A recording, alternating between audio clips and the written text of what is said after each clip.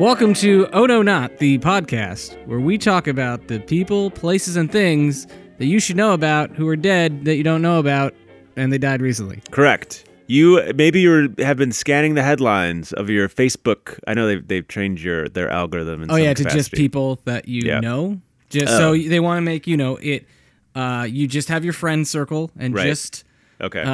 So you communicate in a vacuum with your friends and not hear from the outside world. The bubble effect. The bubble. Anyway, if you are following the news, these people theoretically might have passed by you without you being aware of their lives, and we are here to shine a little bit of light onto their lives. But these people, at least in my case, both of the people I'm going to talk about today are trailblazers, groundbreakers, broke ceilings of glass, maybe. Interesting. And neither of them I knew about or had heard about until I read about them, and I'm like, hey, these people have affected my life. Okay. So.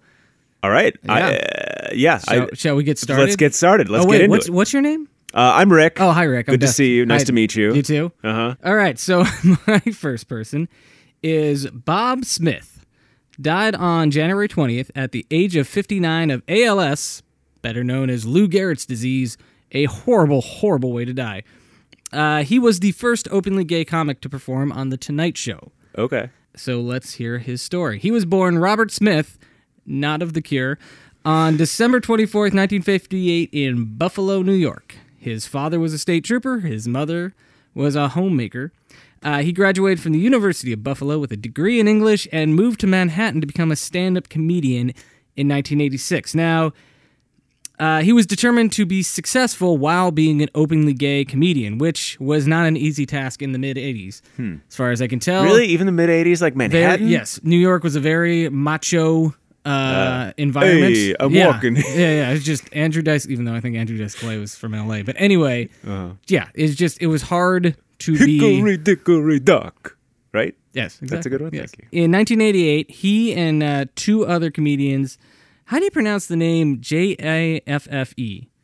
Jaffe? Jaffe? Yeah. That's what I thought, but that sounded wrong. I think it's Jaffe. So Jaffe Cohen and Danny McWilliams formed a comedy group called Funny Gay Male, in which each of them... It wasn't like a sketch comedy thing, though, because each of them would perform their own material in a full-length show, but they kind of banded together. So Sure. it was like a Kings of Comedy tour? Yes, exactly. Like a Comedians of Comedy tour? Yes. Like a Queens of Comedy tour? Yes. Like blue-collar comedy. This show... gathered a lot of praise for the fact that it was less profane and aggressive as most of the comedy in the day. Basically, by the mid to late 80s, people like Sam Kinison, Bill Hicks, there were a lot of like very political or just loud comedians, some good, some bad, but that kind of became the norm to be loud and in your face. And so these guys were a little less of that. But also their material, they did not use women or minorities as the butt of the jokes, which was also kind of a thing that was happening. Weirdly trailblazing. Yeah. In 1984, it was announced that Bob would be on HBO's inaugural season of the HBO half-hour comedy show. Okay. I guess it's it was just called HBO Comedy Half Hour. Oh, okay. And on that, like Chris Rock premiered that year. Was that your Chris Rock impression? That's my HBO fuzz. You perfected that from watching hours of The Wire. Yeah, nice. So the night before that special was to premiere, he was a guest on The Tonight Show with Jay Leno. It wasn't until the rehearsal that he learned that the main guest that night was Garth Brooks.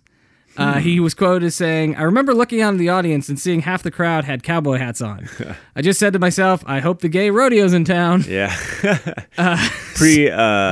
Not Chris Gaines fans? No. Okay. No. This is, Chris Gaines, 94? I don't know. It was like right around there. It was not actually noted until after he made the appearance that he was in fact the first gay comic to appear on the show.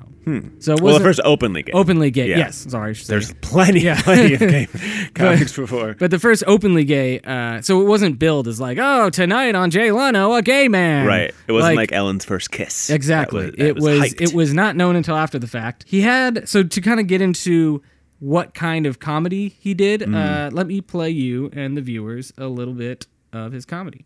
I have to tell you, I come from a very conservative family, and it wasn't easy telling my parents that I'm gay. In fact, I made my carefully worded announcement at Thanksgiving. I said, Mom, would you please pass the gravy to a homosexual? She passed it to my father. So his type of comedy was more situational, observational humor. But like you heard in that joke, he wouldn't use his sexuality as the butt of the joke, or rather he was part of the joke. Right. So it wasn't like gay people are like this, straight people like this. It was just kind of observations of living a life as an openly gay man. Which should be what comedy is. Exactly. Exactly. So fellow gay comedian Judy Gold, who I love, praised him by saying, and this was from the New York Times obituary, Bob came out on stage as a proud gay man in the straight comedy clubs in the mid-'80s at the height of the AIDS crisis by telling an unthreatening and hilarious joke. There were so many of us who were terrified to be truthful about who we were at the time because it would end our careers.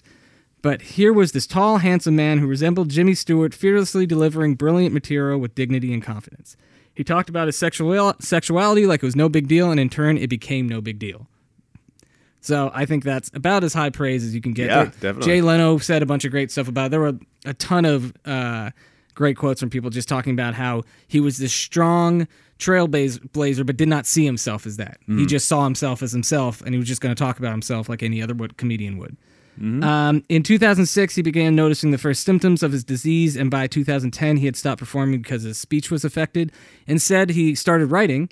He released a number of books, including novels and collections of short stories and essays, including his last one released in 2016 called Treehab, Tales from My Natural Wild Life. Cool comedian. I'd never heard of him. I mean, a lot of his comedy is pretty inoffensive, but still very funny. Yeah. And so maybe not the type of comedy I would normally listen to, just with kind of like the ba-ba-ba-ba-ba punchline, but still really funny. And seeing how important he was, I think, in culture in general, I'm going to seek more of him out. So, oh no, not Bob Smith. Cool.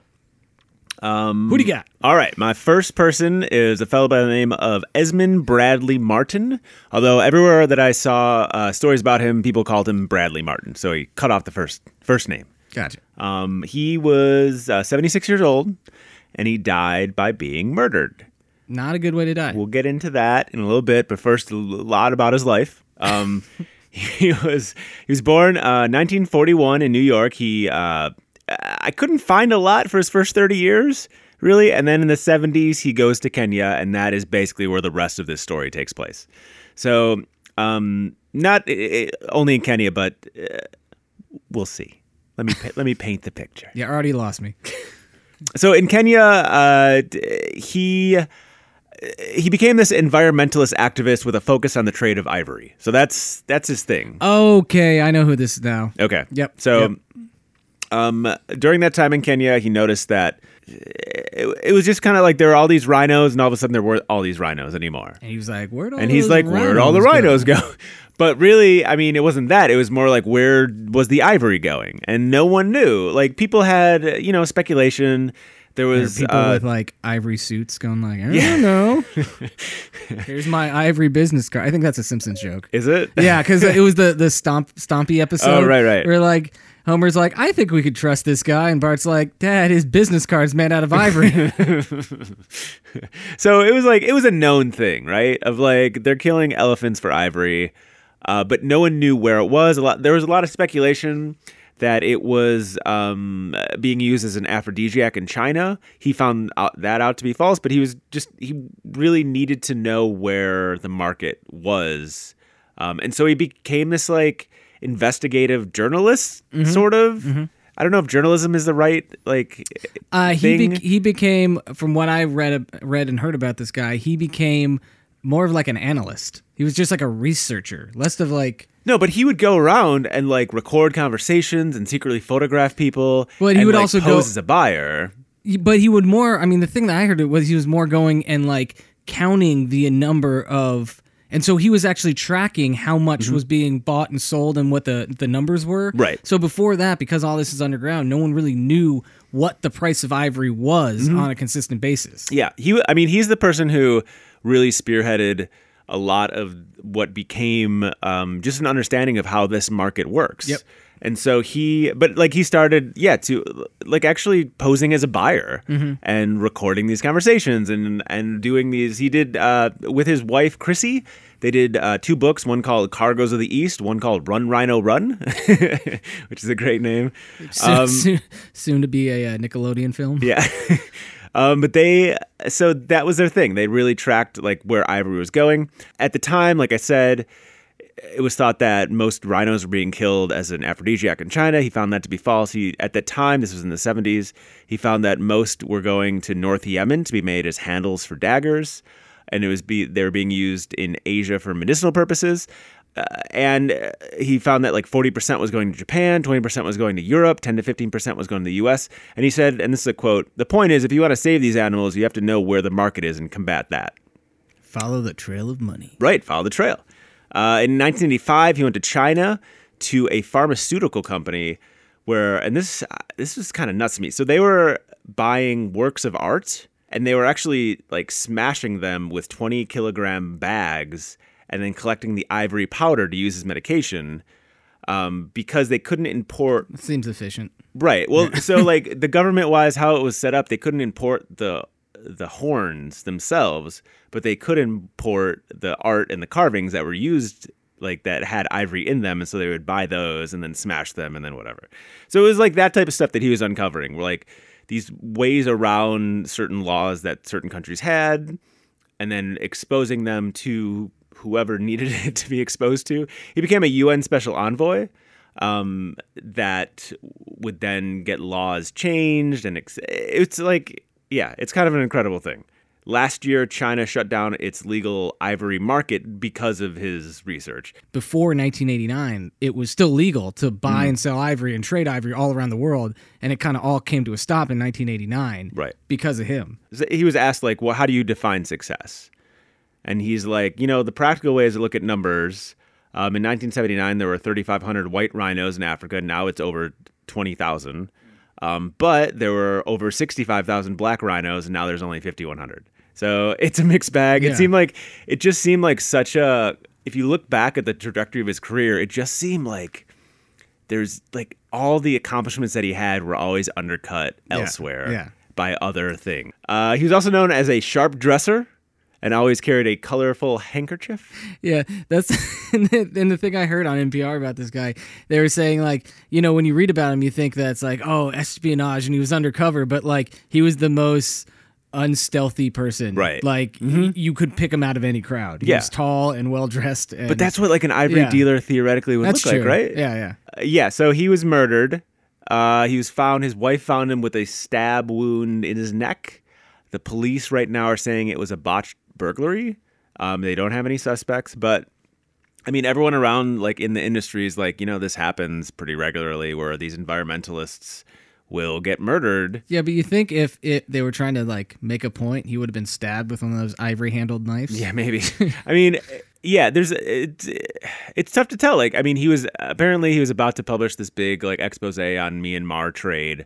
Who knows like what'll happen with that? And I mean, he was known before, and so it's not like anyone didn't know where to find him before. So maybe it was who knows? Yeah. So like, it's a thing that like he was murdered.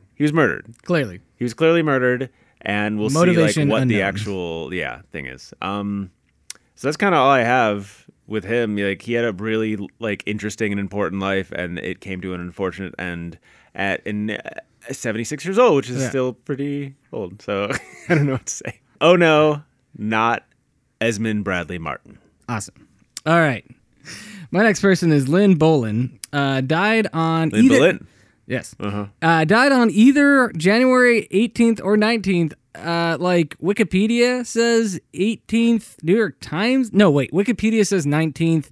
I think like the Boston Globe says 19th, but the New York Times and the LA Times say the 18th. What is time anyway? Yeah. So she died at the age of 76 either way. No reason for death was given, but she had been battling the flu recently. She was a TV executive who broke the glass ceiling by becoming the first female TV exec at a major TV station. She was born on March 21st, 1941 in Benton, Illinois. Rick, where the hell is Benton, Illinois? I have no idea, actually. No? No, Illinois is a big state. A weirdly big state. I just assumed that was what I you were have good no for. idea where Benton, no. Well, you'll like this part of it. Her father was a union organizer for the United Mine Workers. There we go. She went to school in St. Louis and New York, but never graduated, stating later that she didn't think a degree was very important. I agree with all that. Yeah. She worked on TV commercials for 5 years in New York before moving to Hollywood to work on TV shows. She would work on over 30 pilots for a company called Metro Media Producers Corp. Before leaving to work as a producer on the NBC show McMillan and Wife. She was able to turn the show's ratings around within 6 months, and because of that was able to land an interview to become the daytime director of programming at NBC. She claimed she was able to talk her way into the job by pointing out that the majority of people that watch daytime TV are women, and that she was a woman and she understood the audience. Pretty good. I found out where Benton is. Oh, where is it at? It's like southern Illinois, which is, I mean, that's the whole, basically a different state from This is the the garbage Chicagoland part. area. It had a population of 7,000. Ah, small town. Small town.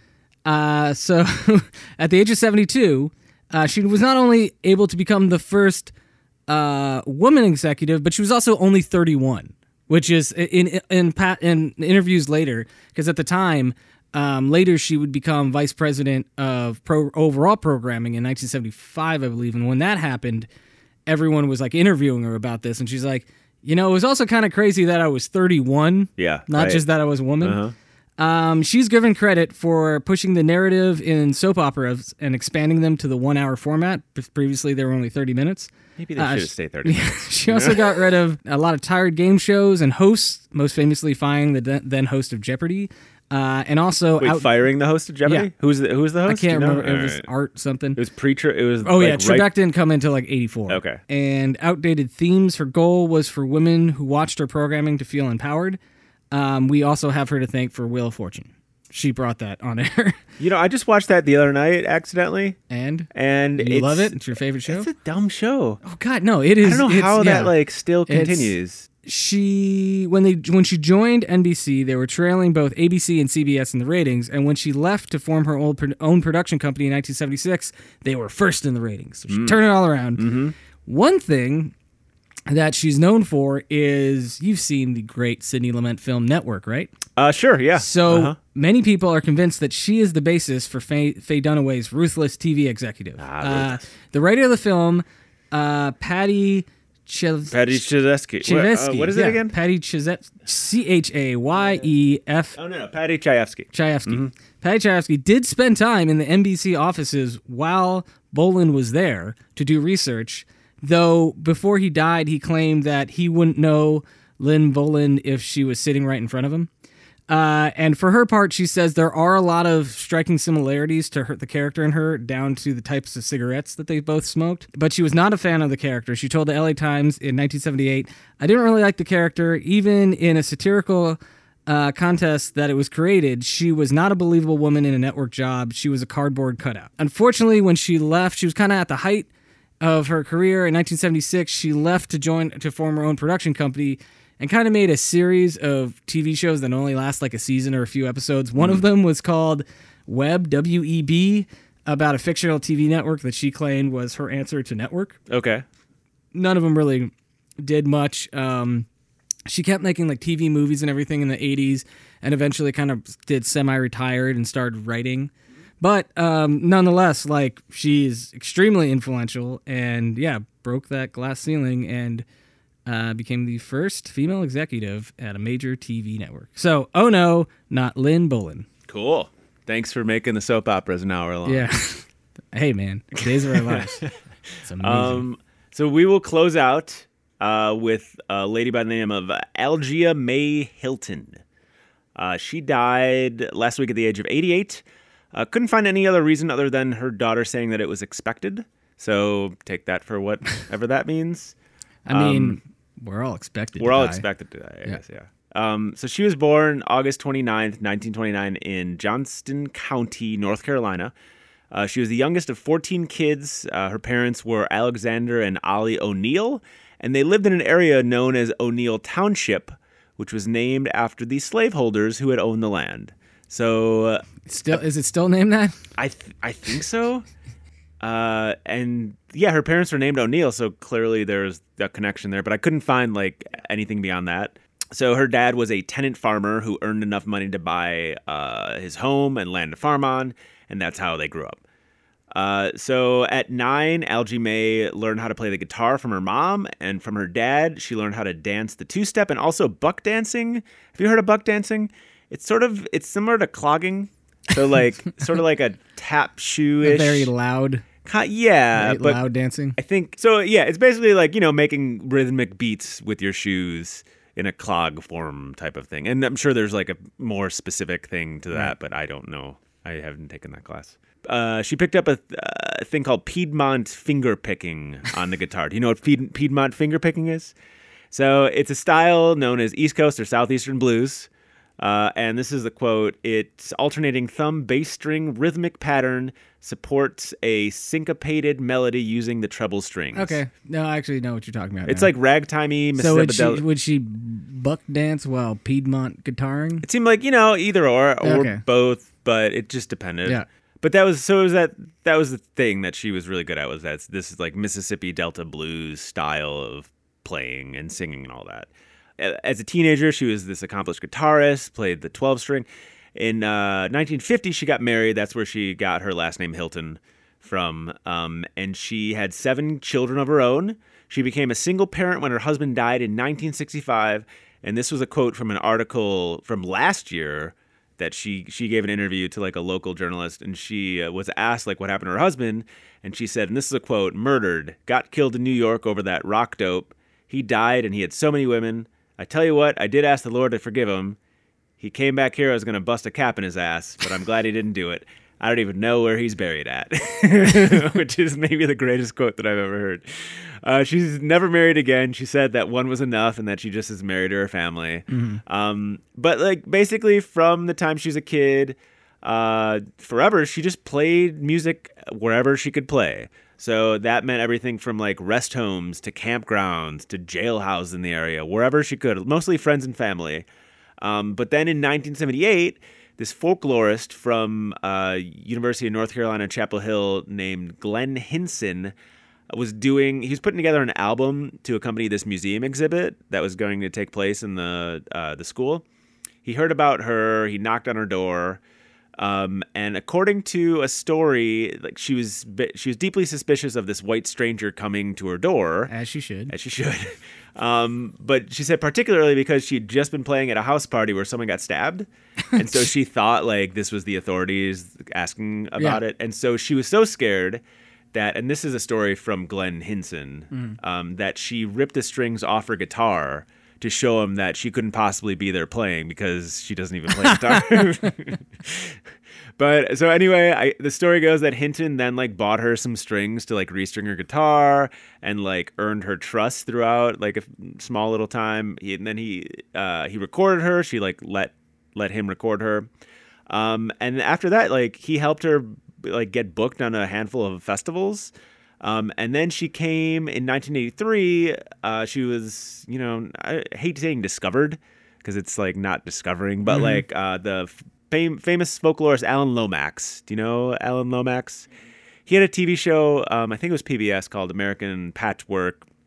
He was this dude who went through like the Mississippi Delta and all sorts of areas from like the 50s through, I think he died in like early 2000, basically just recording these musicians, like seeking out recording these musicians and then trying to get them deals of some capacity, but not really, mostly just like recording for preservation. Mm-hmm.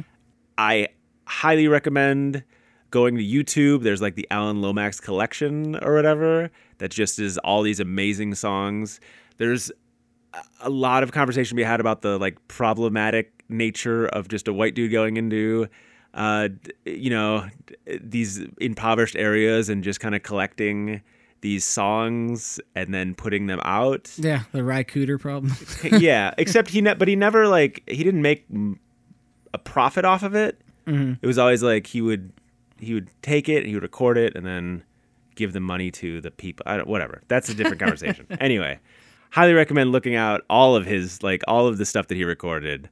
But he was a big name, and so 1983 came around, and he recorded her, and a year after that, she played at Carnegie Hall, because like that was the level that he that was sort of what he had. He had this reputation of like finding this talent and exposing it to the world, and like really being this megaphone for these people who wouldn't otherwise be known, or even have their music preserved, you know. And so she played in Carnegie Hall in 1984. The day after she returned to North Carolina, her house burned down completely. And people kind of said, that was her life, basically, like in those 2 days. Like she was the top of the world, the bottom of the world, both things. She played folk festivals throughout the rest of her life. In the 90s, she helped start the Music Maker Relay Foundation, which is a nonprofit in North Carolina that preserves Southern musical traditions by basically funding musicians in the area. In 1996, she released an album called Honey Babe, which is just her songs. I think it's like 16 of her songs. Here's 2 of the best song titles I might have ever heard off of this album. One is When You Kill the Chicken, Save Me the Head. And the other is Cook Cornbread for Your Husband, and then parentheses, and Biscuits for Your Outside Man. Nice. And so, with her death, she's like one of the last surviving Piedmont blues pickers or whatever. And so that's it. So, I mean, there's certainly still some around, but she's kind of like one of those original ones that I think needed to be highlighted. And I think we're going to play a song, right? Yeah, let's fade it out with that. And so the song that we're going to play is a song called My Baby's Gone. My baby gone, and he won't be back in town no more. So, oh no, not Algia Mae Hilton. All right, so Rick, you claim we have an update about someone we have covered? Usually we do not have updates, as this is usually the last word for most of these people. But 3 or 4 episodes ago, I highlighted Barry and Honey Sherman, this billionaire couple in Canada that they made their money off of the pharmaceutical companies, and they were found dead. Great people. They were found dead in their house, and hanging, at the time, right? Hanging side by side. Which seems suspicious. It seems suspicious. At the time, there was a lot of talk about it being a suicide or whatever, but apparently it's a pretty clear case of murder. It sounds like it's become this like crazy story in Canada that people are following like minute by minute updates. There's some type of thing with like a brother going on. I don't know. It's continuing. Encourage you to do some research on this. Yeah, it's like it's going like the story is becoming it'll in like whenever Ryan Murphy does like his Canadian like crime story, Canadian this will crime be the stories. first episode. Nice. So that's it. Awesome. All right. Well, if you have any people, places, or things you'd like us to talk about, send them into ohnonotpodcast@gmail.com or follow us on the Twitter at Oh No Trip at Twitter or whatever. We got retweeted once. Oh yeah? Yeah. Who? Random person. Oh wow, got a fan. Or text Rick at 310-467-0608. My sister said that I got doxxed, but I said what does that mean? Doxxed? That's when like someone releases your private information on the webs. But I don't know if you could like it was like a self-dox. Self-doc? Yeah. I self-doc, yeah. And I should say, I hate when people do this, but, if you enjoy this podcast, go on iTunes and give us a good rating, and then more people will hear us. Yes, please do this. There aren't enough people listening. Yeah, this is our 40th episode. Yeah. And, we do it for fun. We do it because we just like to hear ourselves talk. But, we'd like more people to hear us Tell your talk. friends. Tell your grandma. It can't hurt to, like, just make a homemade advertisement and buy a Super Bowl, like, slot for us if you can. Or if you want to buy us Facebook ads, we'll take it. Anything to make this family exist. I'll say, I hope I don't see any of it.